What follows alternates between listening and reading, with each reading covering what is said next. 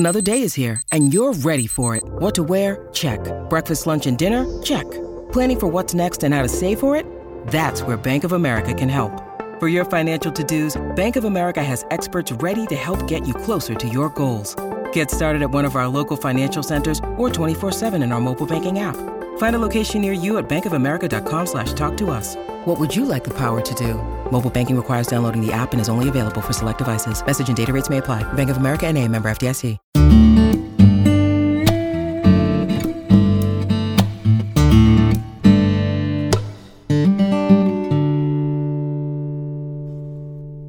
Wonder what therapists talk about over coffee? Well, we are three clinical psychologists who like to take a fresh and casual approach to talking about topics that interest us in psychology. Welcome to Psychologists Off the Clock, and thanks for listening. You can find us on our webpage, which is www.offtheclockpsych.com. That's www.offtheclockpsych.com. You can also find us on Facebook and Twitter and on iTunes. Thanks so much for listening. This is our very first episode. We're talking about taking a leap into something meaningful. We're going to be discussing the book Playing Big, Practical Wisdom for Women Who Want to Speak Up, Create, and Lead by Tara Mohr. We're going to talk about our own process of playing big in our own lives.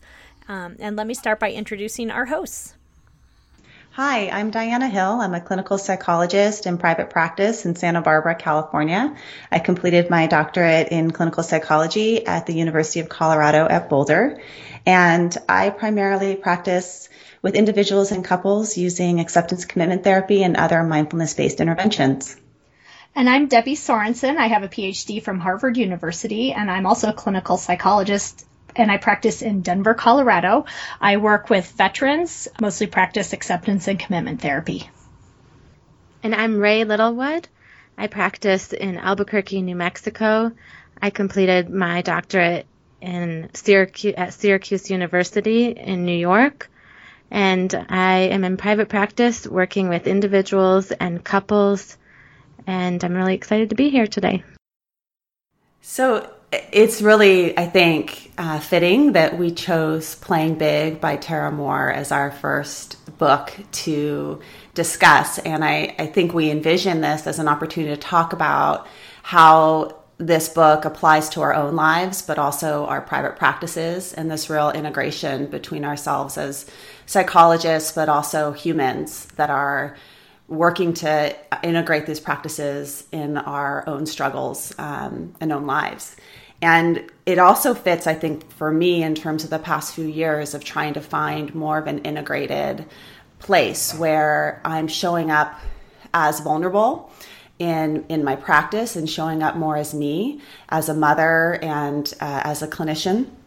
And when Meg McKelvey, who's a good friend and psychologist in Boulder, Colorado, introduced this book to me or suggested it, it was about 6 or 7 months ago, and I was actually really turned off by the idea of a book called Playing Big, because so much of my life has been about not wanting to take on more achievement-oriented things. I've done that, and I know what that feels like.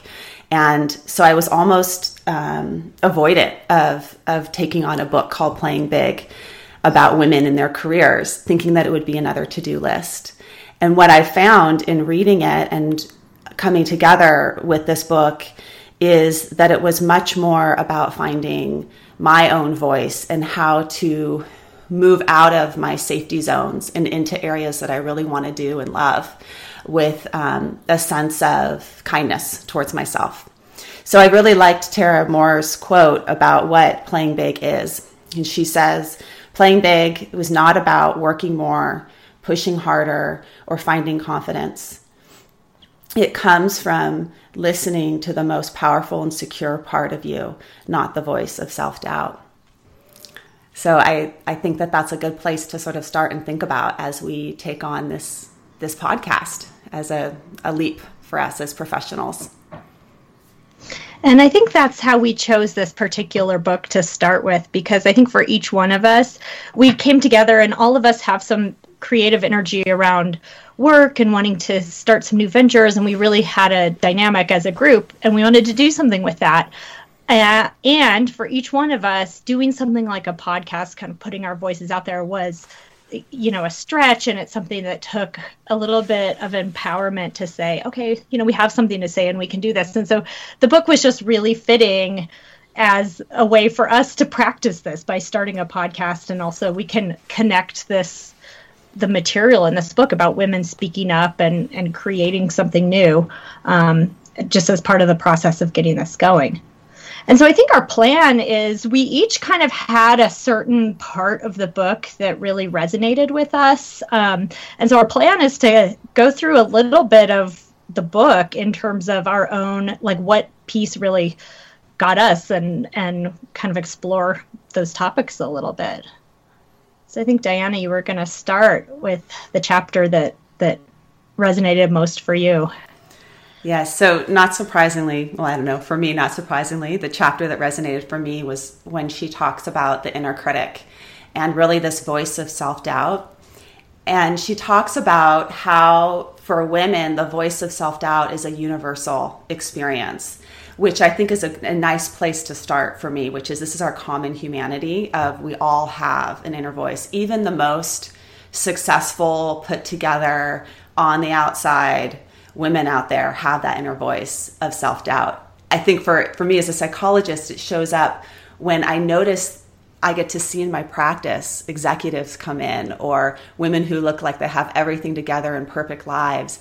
And then behind closed doors, I get to hear their own self-doubt. And in the same way, for me as a therapist, I may on the outside look like I have something together, but on the inside, I'm questioning myself or wondering if I'm doing a good job, or am I failing my family or failing my clients or not doing enough. So it really resonates for me, the voice of self-doubt and critic. And she talks about in particular some ways in which this voice shows up. So whether it's for women, a voice of body perfection, or if it's harsh, rude, and mean, or a voice that says you're not ready yet, the voice of you're not good at something. And also it takes inspiration from critical people that you've experienced in your life. So maybe there was a critical voice in your childhood that shows up again as an adult and it sounds really familiar. When I recently took a big leap in my practice by doing more trainings for the community and therapists, and I just did a training just a few weekends ago. And I noticed, here I am talking about self-compassion and inner critic, and the whole time I have my own inner critic going on, criticizing my discussion of the inner critic. And so it's just so phenomenal how much that inner dialogue is incessant and constant. And it really maps onto this idea of, in acceptance and commitment therapy, cognitive diffusion, that we always have thoughts going on, and that really engaging with them or fighting with them sometimes derails us more than just letting them be there and show up. So I practice that in my talk, and sometimes I would even give voice to it. I would even tell the audience, oh my gosh, my inner voice is saying this right now.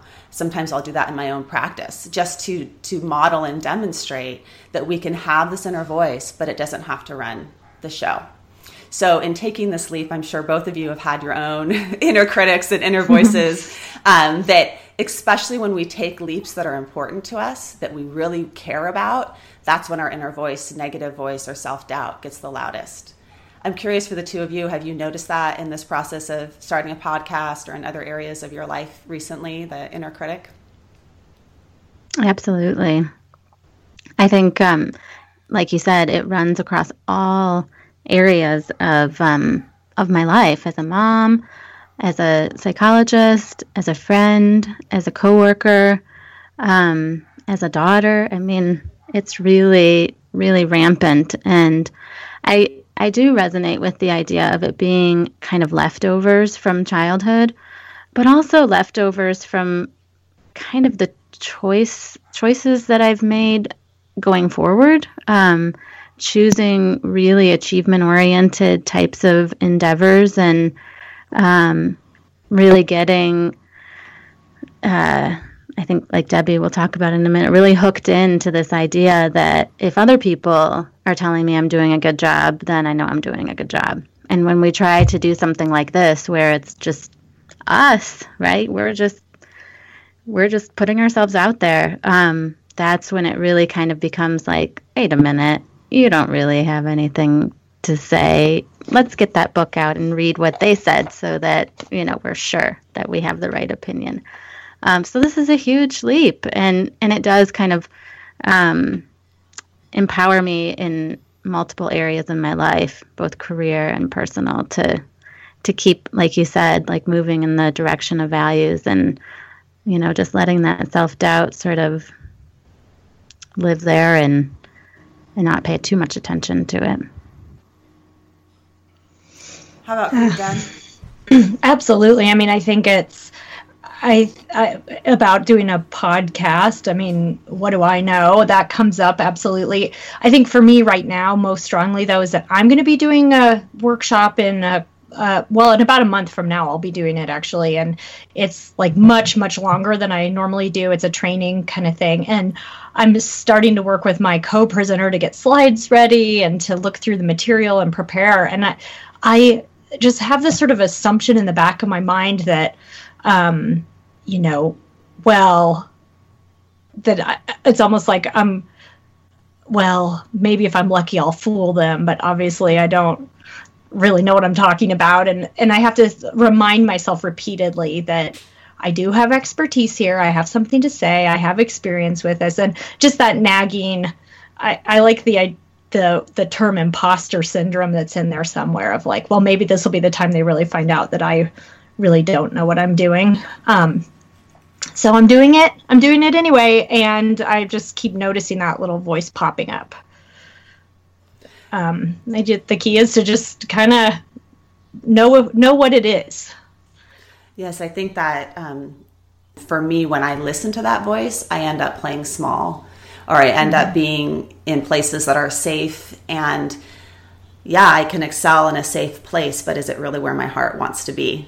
After we sort of identify our inner critic as maybe a voice that's going to get in the way of taking these big leaps or playing big, there's the next step, or the next piece that she talks about. Do you want to talk a bit about what struck you, Deb?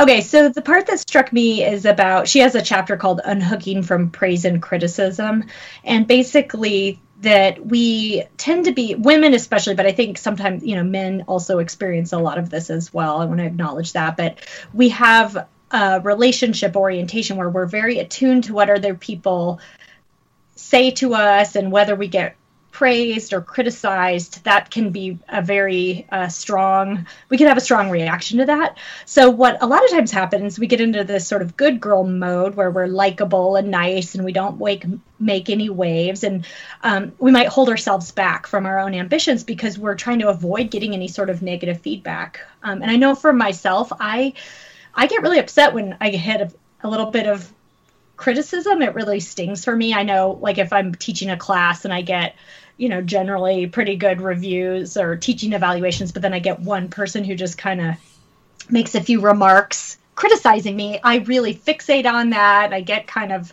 upset about it, and I start to feel self-doubt. And I think when you put something out in the when you create something, or when you put something out in the public, you will have some criticism. It's just an inevitable part of doing that kind of work. And so a lot of people hold themselves back so as not to have that criticism. And that is certainly something I could relate to.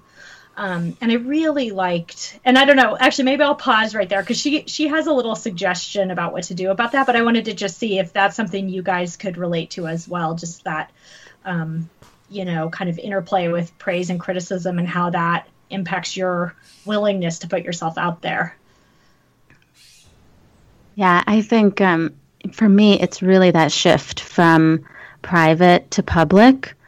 I think in my private life, and even in my professional private life, what gives me the ability to kind of, take risks is knowing that I almost always have the opportunity to sort of confront anything that sort of goes wrong, right? Like, I can take responsibility for it. I can work it through with whoever happened. And I'm okay with doing that. But when it comes to shifting to a public audience where people don't know me and I don't know them, I don't have the opportunity to have that kind of sort of feedback, that either in person or just through the comfort of kind of, I don't know, sort of a relationship, that people might cut me some slack because we're friends or because they know me or I know them. And that it's a huge leap for me to say something, to kind of put myself out there as an expert amongst other psychologists, among doctors, in these ways that to play big for me, like that's the next move. So I still don't know how to deal with that. It really does still get in the way of me kind of acting more confident in those contexts. I think I couch a lot of things and I'm careful or, so I'd love to hear. I can tell you what she has to say. I don't know, Dan, if you wanted to add anything first or... I think the only thing I want to add is that having children has really shifted this for me, because what it's opened my eyes to is the idea that making mistakes is such an integral part of learning, and that feedback from our mistakes is how we grow. And if we get paralyzed by feedback and paralyzed by mistakes, then we don't grow. And I or get into a place of I'm bad because I made a mistake, or I'm learning something. So even in my own children, I see this as they're learning to read or they're learning to write. And that tendency to want to just like back away from things that are difficult for us because we're afraid that it's going to be something that somehow is shameful to struggle. I was going through my kindergarten papers for my son, and he had this really sweet drawing of our family. And it said, "I'm grateful for my family" at the bottom. And then it had each of us labeled, and it had a picture. It had his brother and me and the dog and dad. And brother was like about the same size. The dog was like the biggest, thing, and mom was floating in the air. And then it was written brother, BRUTHR, brother. And there was something that was so sweet in that mistake. Like in the way that he wrote that, I just loved it. And I think about, oh my gosh, if we were to use our adult mind to look at that and say, oh my gosh, you made a mistake, write it the right way. How much is lost in that vulnerable moment where our struggles show up? So I think of, that's also part of this process is moving towards kindness in our struggles as part of who we are, as opposed to trying to make everything perfect the first time to avoid criticism. Which actually, if I might say, reflects this process of us doing this. I mean, we've had some hiccups getting this going, this podcast, and we still feel a little bit of a sense of, well, let's just try it and see what happens. And it feels like a leap, but it also feels a little scary to say, well, we're going to probably make some mistakes and we're going to, learn as we go. That's part of what makes it such a challenge, I think, or makes this book so relevant to this process of us doing this, is that we're learning as we go. So I'll tell you guys a little bit about what Tara Moore says in the book about how to respond to that, hook of praise and criticism. She really encourages you to take kind of an emotionally neutral stance toward any feedback that you get, any criticism or praise. I think we tend to take it really personally, and it has a big emotional impact. And she really recommends realizing that the feedback doesn't necessarily reflect anything wrong with us, or actually sometimes it's not even really about us as much as it is about the person giving the feedback.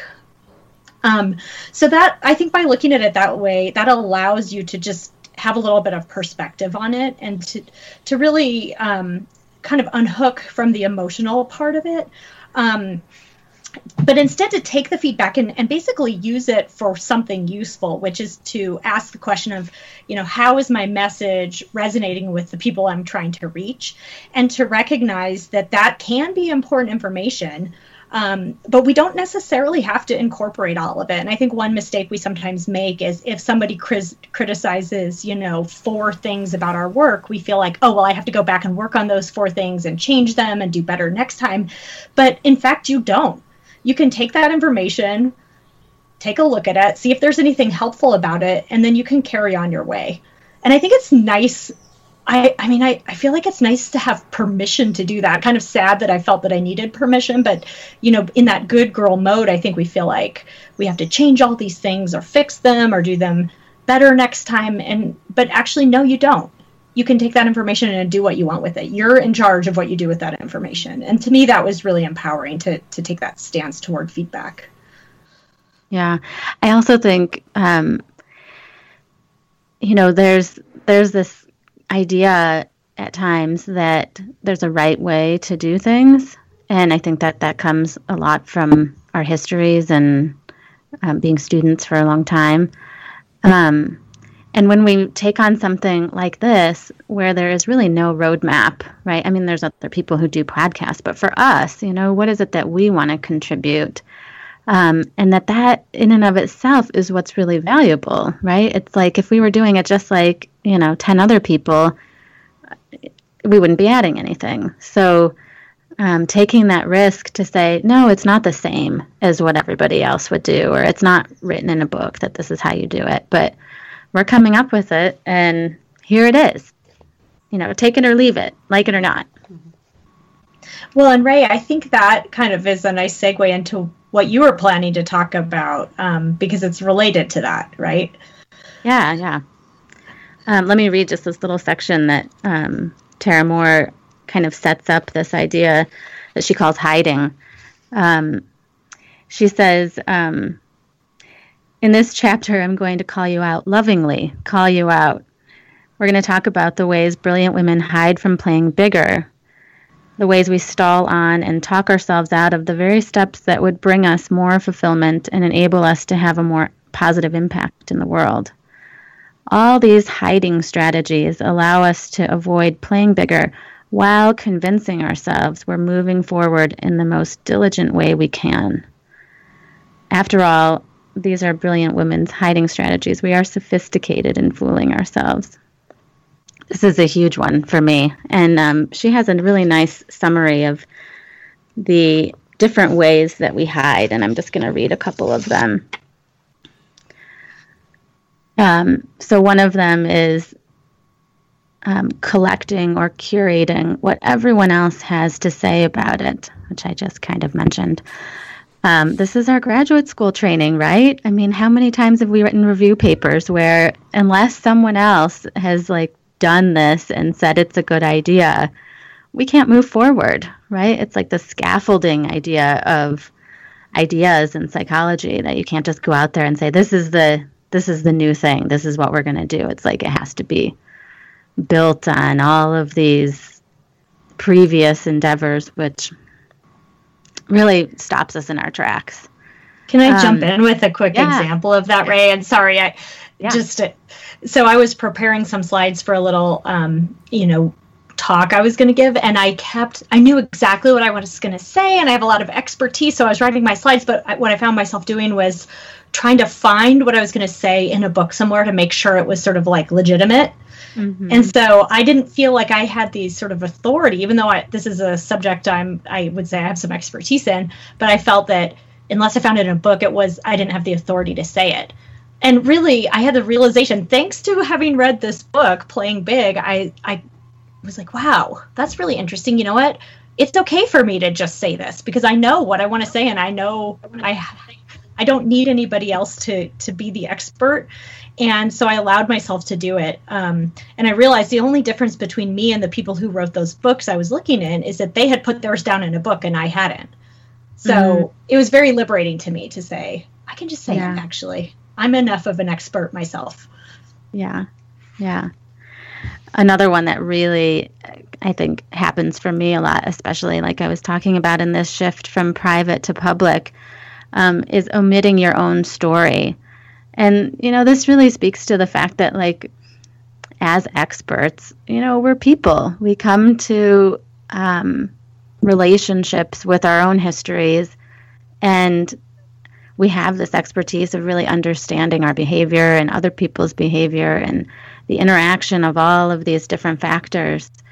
But we are so hesitant to, like, give our own context, just like really say, this happened for me. And a couple of weeks ago, I had this really great opportunity to talk to a group about moving forward with some new ideas and kind of really, following my calling. And I went in, prepared with some slides, and of course I reviewed the literature and, all of these things that we do to sort of over prepare and make sure that we feel comfortable basically saying something like I'm saying right now.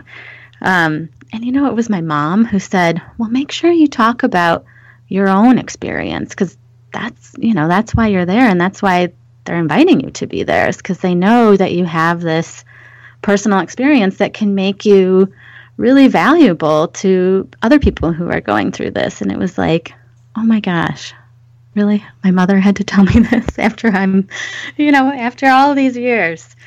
So I appreciated her wisdom on that. And I did. I went in and said, this was my experience. And I think it really did, connect me to the group in a way that was very different than me coming in as the expert psychologist.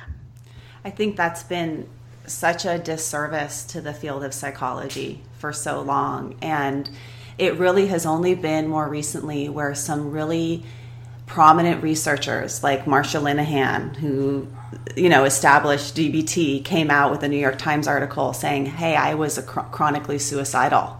And I developed this program to save my own behind. Like I needed to find a way to survive. Steve Hayes, with his background in panic disorder, that really a lot of the really wonderful growths in psychology have come out of the suffering of the psychologists behind them. And yet we're often trained to keep that behind bars, like to hide that, put that in a box, and then come in and just read a bunch of articles about this.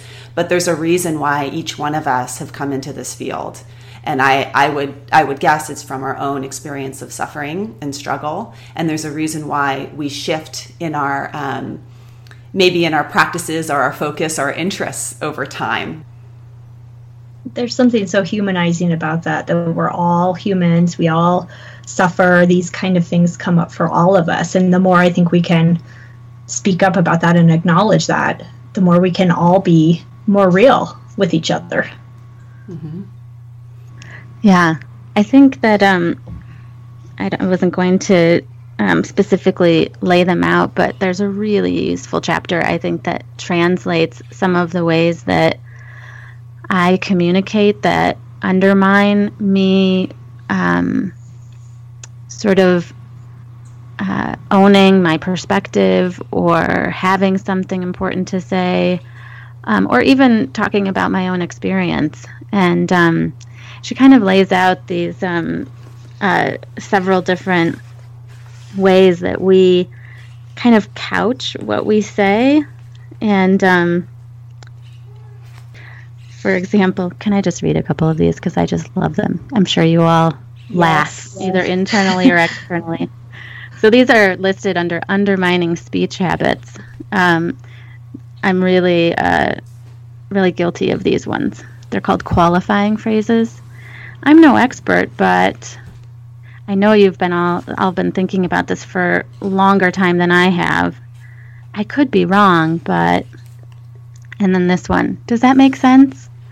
And you know how many times I say that just in a day? I can't even count. And the way that she talks about that, which I just think is so... It was such an insight for me, was that it implies that I'm not making sense, right? That something that I'm saying either isn't correct or I haven't phrased it right.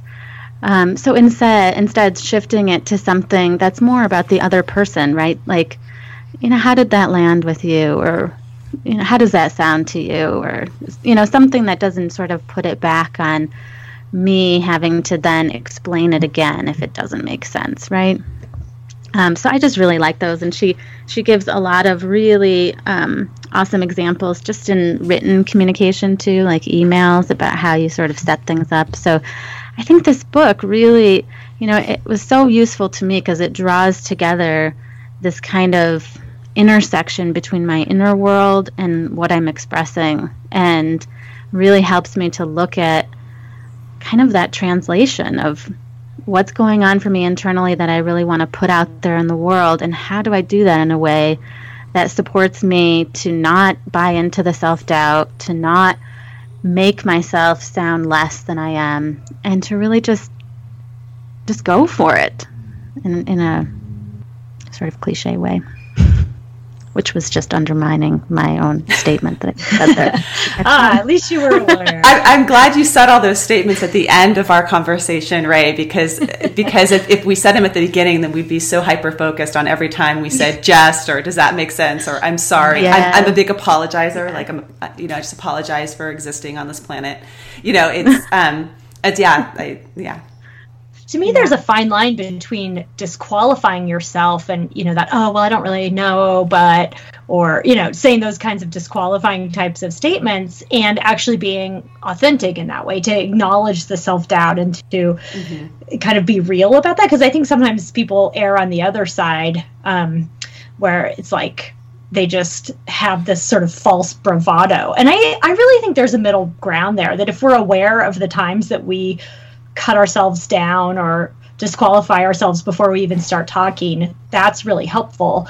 But there still has to be some room for people to acknowledge some of the vulnerability as well. I don't think it's all about just trying to adjust to this man's world and just be super confident all the time. I don't think that's the solution, but I also think that it's really good to be aware of that tendency that especially women have to always apologize for speaking up, or to always cast doubt about themselves knowing what they're talking about. Yeah, it reminds me of something that you said in a previous conversation, Diana, about warmth and friendliness and expertise. And what was it? Do you remember?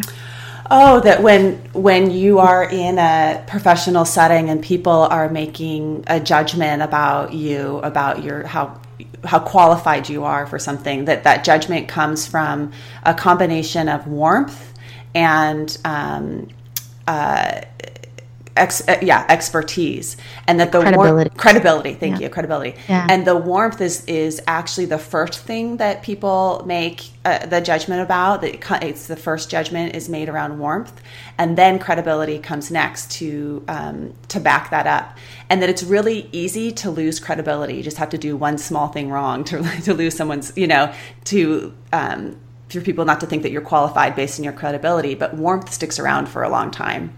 And so I think that that's actually a strength that we have as I think, and if the women tend to be more relationally focused, to bring the warmth first and bring the authentic self first, that we don't have to go in with, the credibility factor. And that actually forming that relationship is important. Like you were saying, Debbie, it's not just about being a man, acting like a man in a man's world, but it's bringing the feminine qualities in without disqualifying ourselves. Yeah. So at the end of the book, she does this afterword where she reveals that she wrote this book while she was pregnant with her first child, and that she's actually looking, at her life with maybe the possibility of a different perspective now, having a child. And I was interested because she was writing this afterward with only a 3-month-old.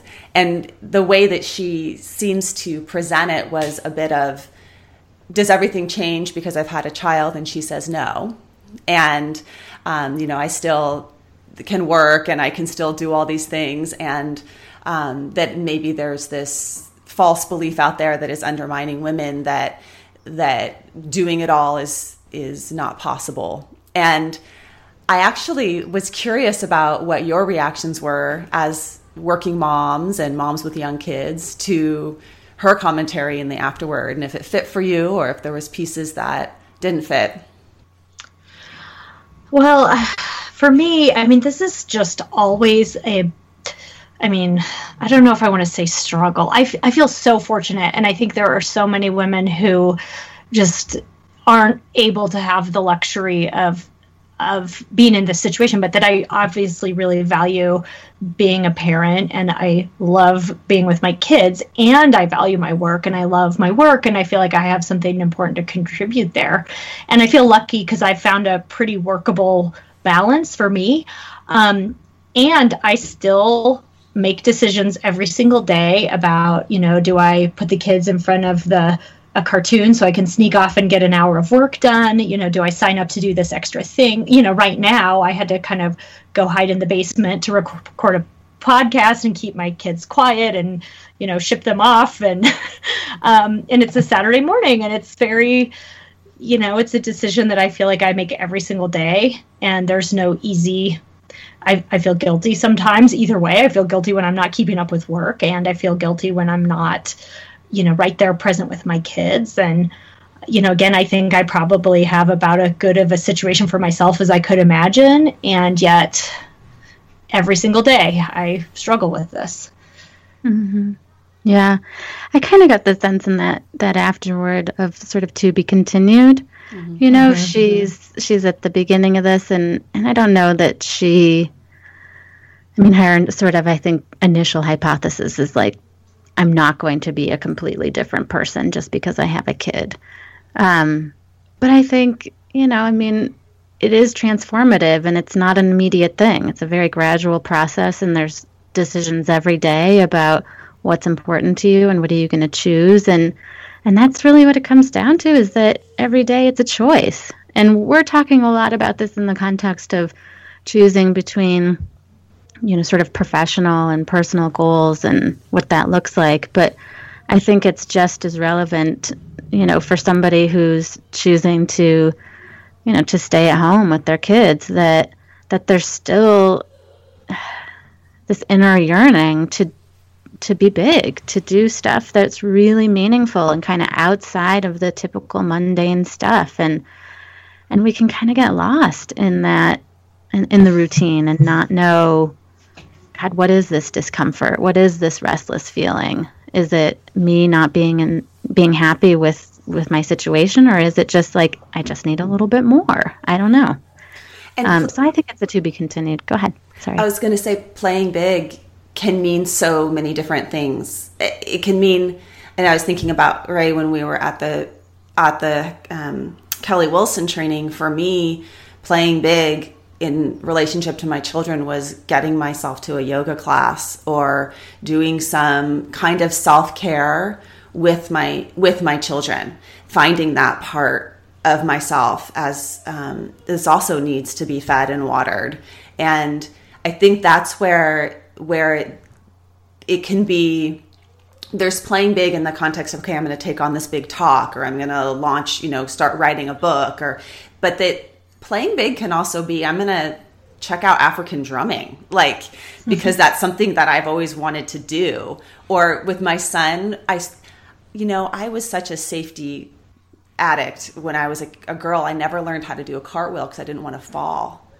And I've been practicing cartwheels again with my son and having him videotape me. Okay, videotape me doing a cartwheel, and then I videotape him, and we look at, okay, this is what I want to try and do differently the next time. I mean, that for me, it actually is really playing big, because I have that is not an area that I feel I ever conquered.